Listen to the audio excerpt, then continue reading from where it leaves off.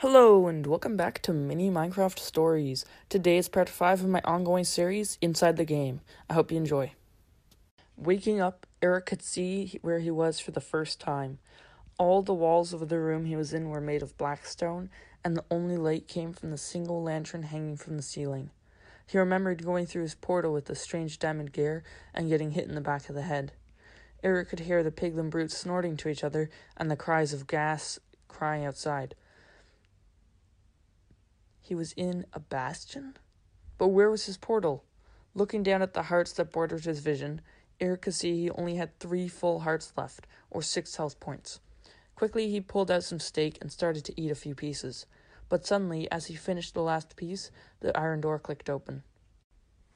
Standing in the doorway was one of the deadliest mobs in the game, a piglin brute. The brute grabbed his arms and brutally started to drag Eric out of the room. Eric looked for his sword and his hotbar, but all of his tools and materials were gone. All that was left in his entire inventory was a stack of food. As the brute dragged him through a long hallway, Eric noticed something else for the first time. All of his shiny new armor was gone. Eric knew that the brutes had probably taken his armor, tools, and materials, but he didn't know where this one was taking him. The piglin continued to drag him until he reached a large, fancy entrance with gold blocks decorating it. Then the brute dropped Eric onto the floor and pushed him towards the entrance. Eric tried to run away, but the brute ran after him and dragged him back before pushing him again. Eric decided that he wasn't going to win without his armor and tools, so he started to walk into the room. The room was enormous, with gold and gold blocks everywhere, and a giant throne in the center. On the throne sat the biggest piglin brute Eric had ever seen, almost 2 times the normal brute size. The brute started grunting, and 2 other piglins came out of the shadows on either side of Eric and chained his hands together behind his back. As far as he knew, you could never chain someone's hands together with the chains in Minecraft, but the piglins must have figured it out on their own. As he stood before the Piglin King, Eric noticed that the room was filled with piglins for the first time. Some were smaller and larger, but most were about the same size and wore the same type of clothes.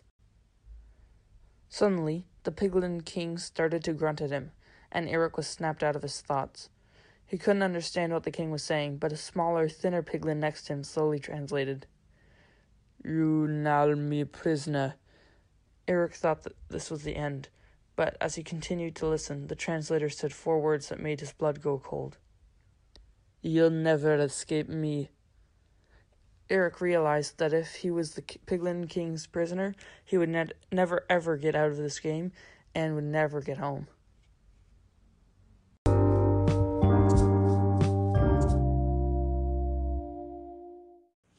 I will be posting about every week, so make sure you stay tuned.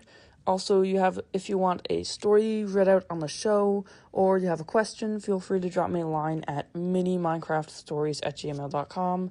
Thank you so much for listening in, and I hope you have a great day.